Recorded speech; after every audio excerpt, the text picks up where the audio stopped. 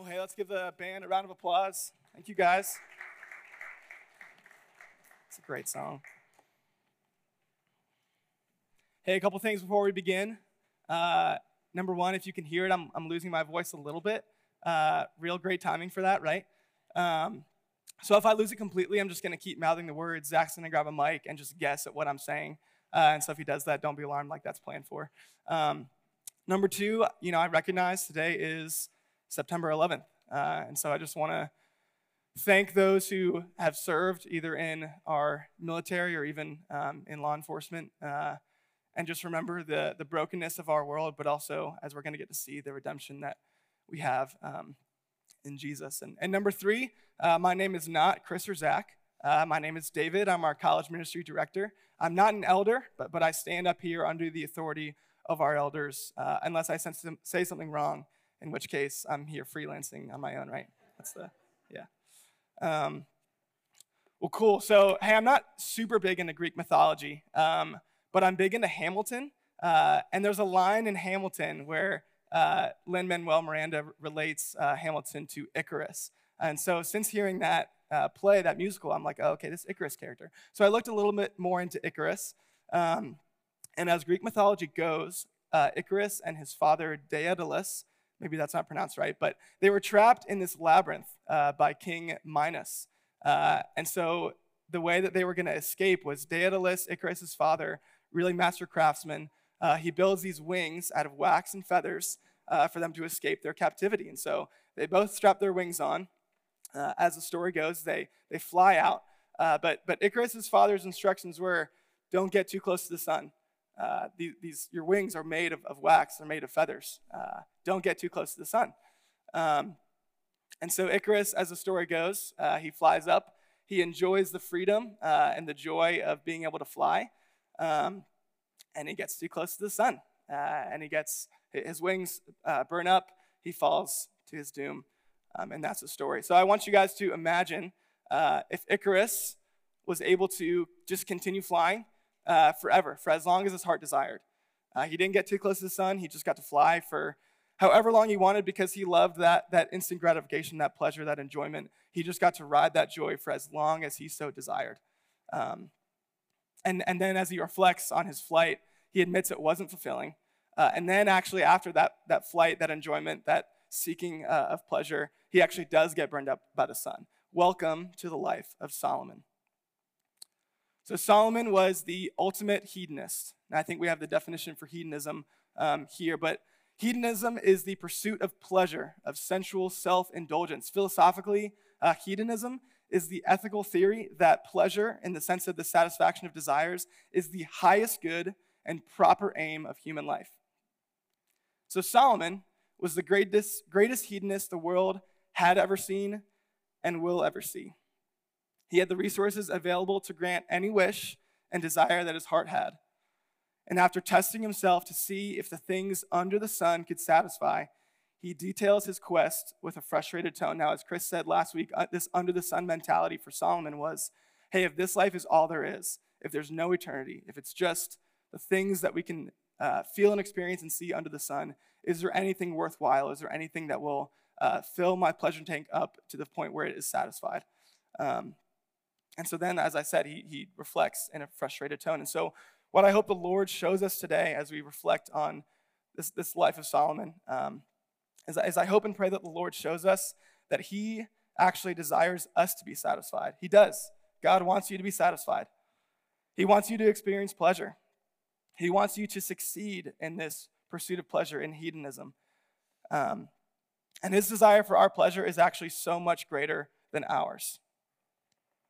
So let's jump in. If you're willing and able, will you stand with me? We're going to be reading out of Ecclesiastes 2, 1 through 11. And the reason why we stand is not just to stretch our legs in the middle of service. It's to kind of symbolize that we stand on the foundation of God's word. We stand on the foundation of this word, not of my words or Chris's or Zach's, but on the foundation of God's word. And we actually submit under the authority of God's word. And so even my challenge to you this morning is don't hear cool, eloquent words by David, but hear the word of God and invite the work of the Holy Spirit, the word of the Holy Spirit to penetrate your heart. And so Ecclesiastes 2, starting in verse 1.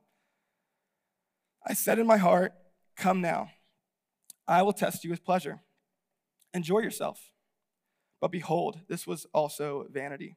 I said of laughter, it is mad, and of pleasure, what use is it? I searched my heart, how to cheer my body with wine. My heart still guided me with wisdom, and how to lay hold on folly, till I might see what was good for the children of man to do under heaven during the few days of their life. I made great works.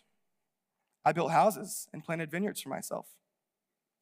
I made myself gardens and parks and planted in them all kinds of fruit trees. I made myself pools from which to water the forest of growing trees. I bought male and female slaves and had slaves who were born in my house. I had also great possessions of herds and flocks, more than any who had been before me in Jerusalem. I also gathered for myself silver and gold and the treasure of kings and provinces. I got singers, both men and women, and many concubines, the delight of the sons of man. So I became great and surpassed all who were before me in Jerusalem. Also my wisdom remained with me. And whatever my eyes desired, I did not keep from them. I kept my heart from no pleasure, for my heart found pleasure in all my toil, and this was my reward for all my toil. Then I considered all that my hands had done, and the toil I had expended in doing it, and behold, all was vanity and a striving after the wind. And there was nothing to be gained under the sun. For the grass withers, the flower fades, but the word of the Lord stands forever. You may be seated, and I'm going to pray. Lord God, we thank you for who you are. We thank you for voices, even when they fail us. God, we thank you for your character, for your goodness to us. Lord, I pray that through your Holy Spirit and through your word, we would be just even more revealed to the goodness of your character, to your love for us, to how worthy you are of worship, and how broken we are when we make ourselves the object of our pleasure. In Jesus' name, amen. So just a real kind of way to frame this. So Ecclesiastes, like the Old Testament, is written with Eastern philosophical influence. So let me explain. So the Old Testament, not in a Western mindset of like from A to B, this is where you should go, this is what you should do. But the Old Testament actually paints a picture of Jesus and what is not possible to save us. So it starts with the law, and it goes to the judges. Okay, that doesn't work. It goes to the kings. Okay, that doesn't work. The prophets, that doesn't work. And it paints this picture of this doesn't work, but Jesus does. And so Ecclesiastes is similar. Solomon is going through and reflecting, okay, this doesn't work, this doesn't work, this doesn't work, this doesn't work, and we're ultimately going to see the only thing that works, which is God himself. So what did Solomon try in his attempt to find worthwhile things to occupy himself with under the sun? We see in verse 3, he started off with wine. Wine tastes good, right? You're allowed to say that. Now, some people debate, okay, was this in utter debauchery? Did he just party hard, or was he more of a connoisseur seeking the finer things in life? And let's just assume it's both, okay? Solomon was able to just find the finer things in life, seek sophistication, find it. And he also indulged in some pretty rocking parties. In 1 Kings 4, it details the amount of people that Solomon was feeding on a daily basis, and it estimates it at about 15,000. And so if you thought like Cornoble was awesome, which it was, imagine putting on a party for 15,000 people. Okay, Solomon didn't do anything halfway, but it didn't work. So he says, okay, I'm going to try labor. In verses 4 through 6, we see that he made great works. He built houses, he built vineyards, he built parks and gardens, and made himself pools. He accomplished things, and he had that inward pleasure of a hard day's work. He worked hard. He got to the end of the day and said, I was productive. He built the temple. He accomplished things. He built the temple of God. He built himself a house. It took him 14 years. He built a house for every single one of his wives, and we'll see later that was actually a really huge endeavor because he had a lot of them. But the point is, nobody constructed more than Solomon. No one can claim, yeah, I accomplished more. I can relate more to a productive day's work because nobody here can claim that they constructed more or worked harder or felt more productive than Solomon. But it didn't work. It wasn't satisfying. Didn't fulfill. So, okay, I'll try to create my own paradise. We see that in verses 5 and verses 7 and 8. He actually recreates Eden for himself. So the Garden of Eden, as we see in Genesis. There's language here in all kinds of fruit trees. In verse 5, we actually see that that's a hint to bring us back and think about the Garden of Eden. So Solomon says, okay, I've read the Torah, I've read Genesis. I read how great the Garden of Eden was. I'll create my own with no rules, no forbidden fruit. I'll just create my own Eden, create my own paradise. Didn't work. He had wealth. He had everything at his disposal. As Chris said last week, his net worth was between 20 billion and 1 trillion. But regardless, that's a lot of money, okay? So that the paradise of just having everything at your disposal. He did not keep his eyes and heart from any pleasure, and that actually helped him increase in fame.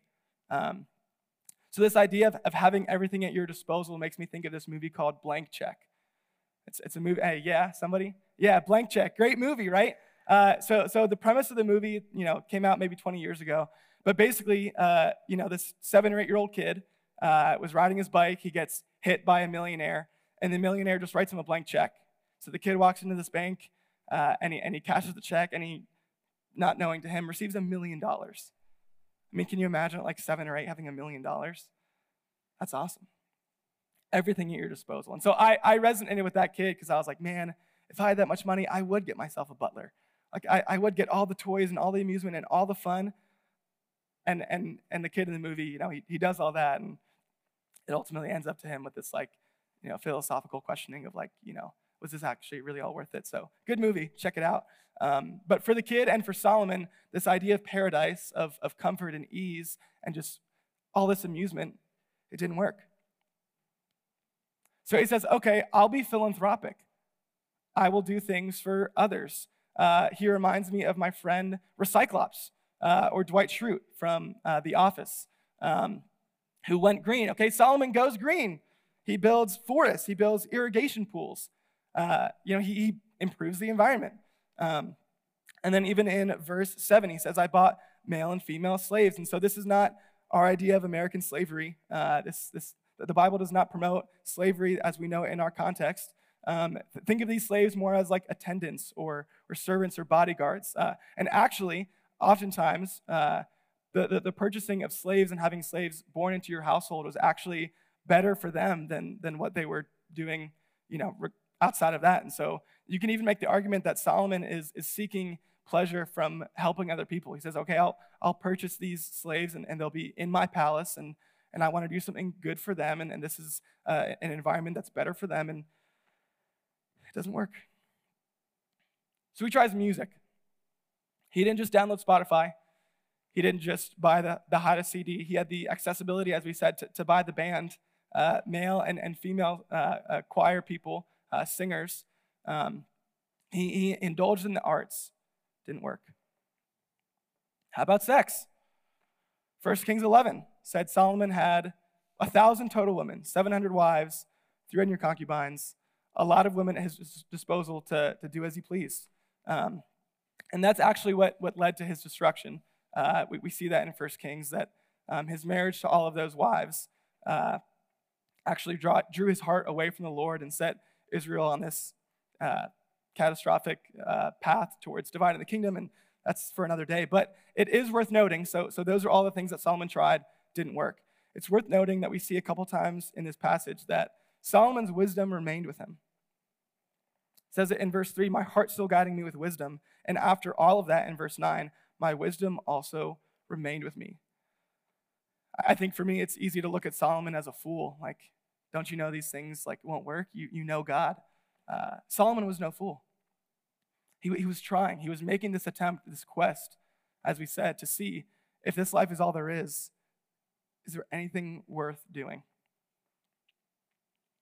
So we've seen what not to do, right?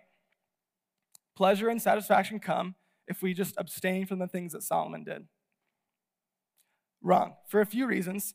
We could debate where Scripture actually talks about these things in a positive light, but let's not miss the deeper issue of Solomon's quest. His biggest mistake was that it was all about him, his pleasure, his enjoyment, his joy, his entertainment. He was the object of his pleasure.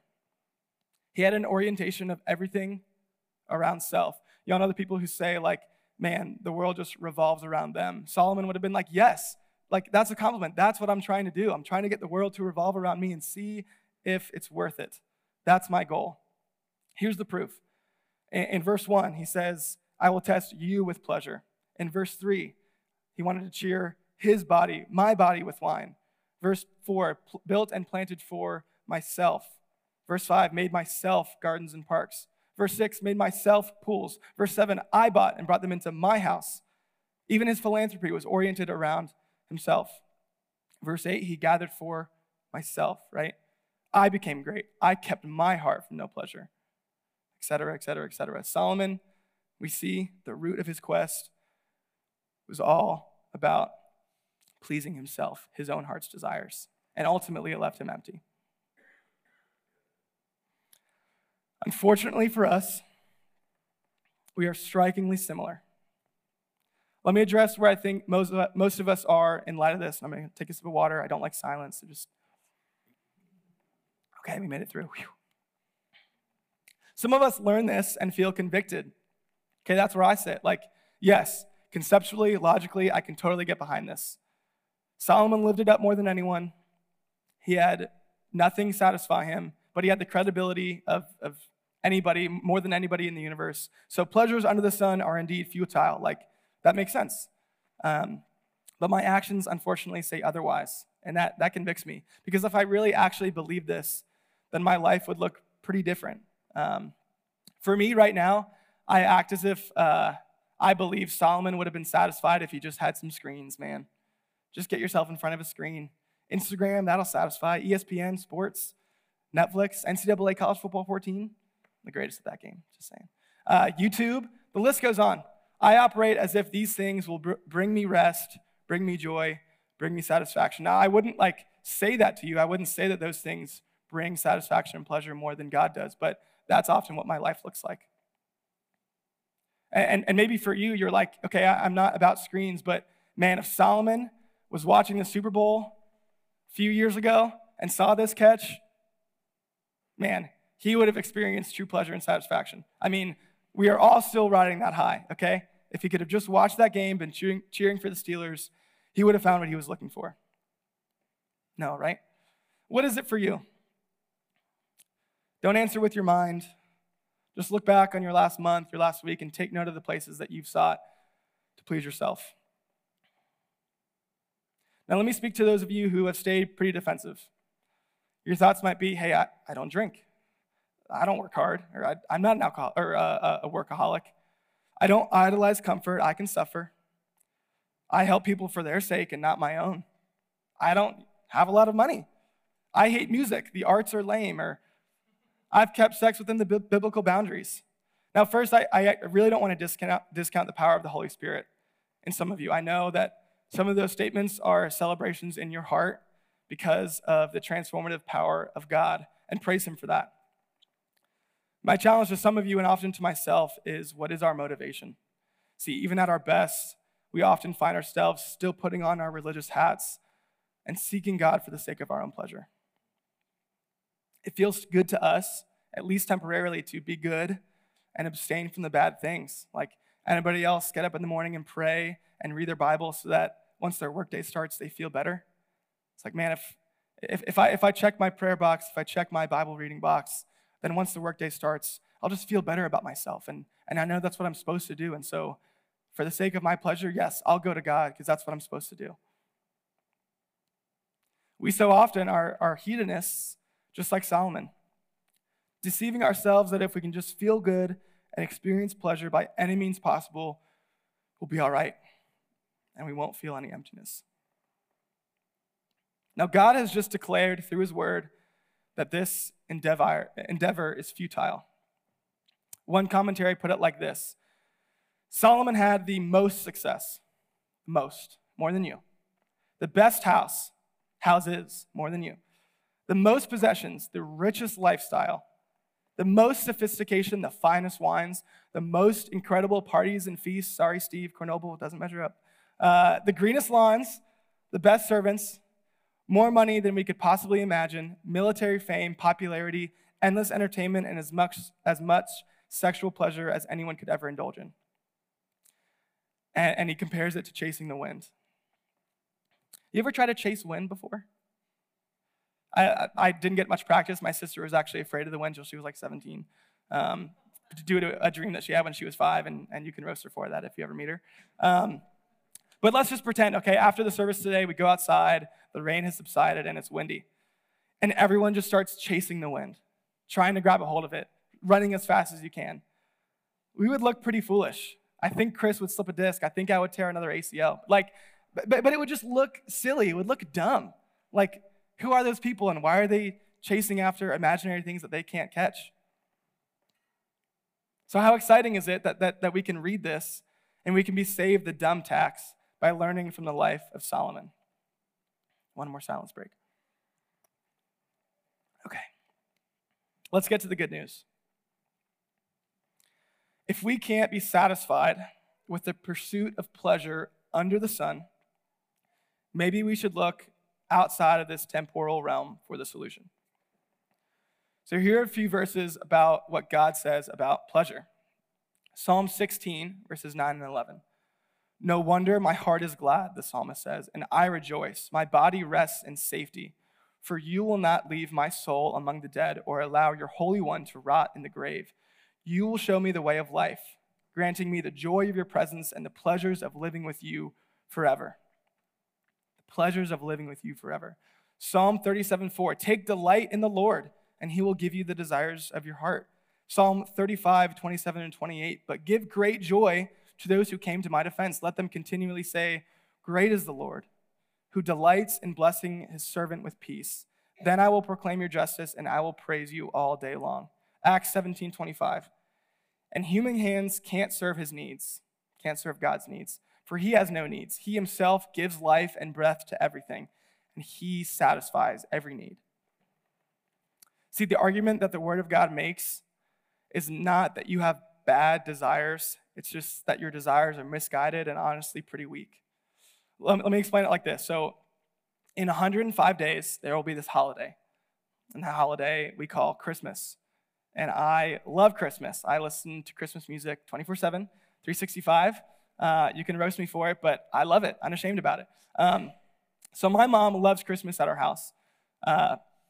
And what she does, she used to code each present with a number and a clipboard, just so that she would remember everything. But now she instead of color coding presents, she wrapper codes them. It's my presents will be wrapped with this wrapping paper, and my siblings' presents will be wrapped with this wrapping paper. And so just imagine that I walk in the door, it's Christmas, or I walk downstairs, and I'm just so excited about the wrapping paper that I see. Sweet, I got this wrapping paper.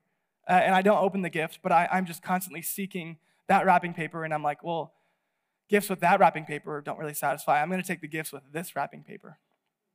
Okay, that wrapping paper is good for a season, but now I'm going to try to get this wrapping paper. How foolish of me. Just open a dang present and experience the joy and fulfillment in what's inside. But it's foolish, right, to see ourselves, or to see myself just having such a low bar for excitement and pleasure. Yeah, I just want the pretty wrapping paper. Why don't I open the present? C.S. Lewis says it like this in his work, Weight of Glory. And the quote's on the screen. I'm going to read it. If we consider the unblushing promises of reward and the staggering nature of the rewards promised in the Gospels, it would seem that our Lord finds our desires not too strong, but too weak. We are half-hearted creatures, fooling about with drink and sex and ambition when infinite joy is being offered to us. Like an ignorant child who wants to go on making mud pies in a slum because he can't even imagine what is meant by the offer of a holiday at sea. We are far too easily pleased. We are far too easily pleased. And because God desires our greatest pleasure, he calls us to delight in himself. Now, why is this not egotistical, right? Why is God's invitation for us to delight in himself not him being prideful, not him being egotistical? Well, we've just seen that nothing under the sun will satisfy us, right? So if this is true, we have to stand on that foundation. If Ecclesiastes 2 is true, if Solomon's reflection is worth believing, then nothing under the sun will satisfy us. And it is by God's immeasurable grace that he would be about his glory, because by drawing all attention away from us and toward himself, he exalts the only one who can actually make us happy forever. God being jealous for our praise is one of his greatest acts of love towards us. See, orienting everything around ourselves is so devastating, but orienting everything around God, who is satisfied in himself, is such good news. See, every time I approach God for him and nothing else, as that song that we sang, the second song that we sang, if I approach God for him and nothing else, just to delight in him, I am wholly satisfied. And he is glorified. So if you want to glorify God, be satisfied in him and with nothing else, no one else but him. So what can we conclude from this? Based on the scriptures, we can say that God wants you to succeed in your quest for pleasure. Your quest for pleasure fails if your pursuits are focused on things under the sun. God, in his love, calls you to stop looking for pleasure in foolish, futile things that ultimately will not satisfy. And he calls you to delight in himself. See, this is where I find this difficult, albeit awesome.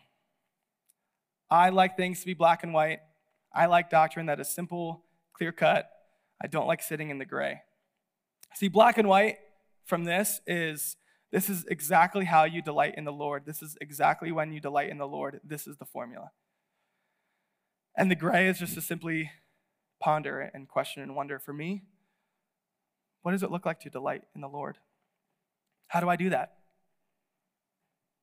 See, like what does it look like for me to delight in the Lord when I brush my teeth, when I am studying for an exam, when I'm driving home from work? And honestly, I don't know the answer to that for you, and I'm finding what the answer is for me. But I'm confident in saying that if we learn to delight in the Lord, those things will begin to become more enjoyable. Taking a test when your entire satisfaction is in God means that you can just enjoy and be content no matter what. Cheering for the Steelers when your entire satisfaction is in God means that you can just enjoy and be content no matter what. Amen. Your family's annoyance or the jerk of a driver who does not have as much, the jerk of a driver who cut you off does not have much effect when your entire satisfaction is in God and not how other people or how life is affecting you. I implore myself, delight in the Lord. It might be to be indulgent. Delight in the Lord might be indulgence. It might be restraint. It may be both. It may be neither, and it may flip-flop every day. It may be, I'm going to indulge in this in the delight of the Lord today, and then tomorrow I'm actually going to restrain myself. It doesn't have a clear black and white formula. So let's sit in the gray. So my question to you that I want you to consider and ponder is, what does it mean for you to delight in the Lord? What does it mean for you to actually just delight in the Lord? We're going to take a 60 seconds to just think about that, ponder that, and we have this Connect card. And so if you're new here, I'd love for you to fill us out. If you're not new but just have a prayer request, write a prayer request. We would love to pray for you. So I'm going to pray. We're going to take about 60 seconds, and then Chris is going to come up and do, or somebody's going to come up and do communion. But just think about, pray to the Lord. Lord, what does it look like for me to just delight in you? And consider this even throughout your week. So let's pray. God, I just thank you. I thank you that we have the ability to delight in you. I thank you that we can glorify you by just being satisfied in you. I thank you for challenging us and showing us that we are far too easily pleased by seeking the pleasures and desires of this world, and that it's actually good news for even today for us to put aside the things that we might think give us pleasure, and we can just turn our eyes and affections and hearts towards you. And that is not only what you command, but it's worth it, God. It actually is for our good to just delight in you, to praise you, to make you the object of our worship and our pleasure. Give us help in that, Lord, and even please give us help in understanding what that looks like for our lives. Thank you ultimately for just the goodness that you have done in sending your son Jesus to live, die, and be raised again, so that we might have a relationship with you. We glorify you, Lord. We love you. In Jesus' name, amen. Spend another 60 seconds just pondering, and then we're going to do a communion reflection.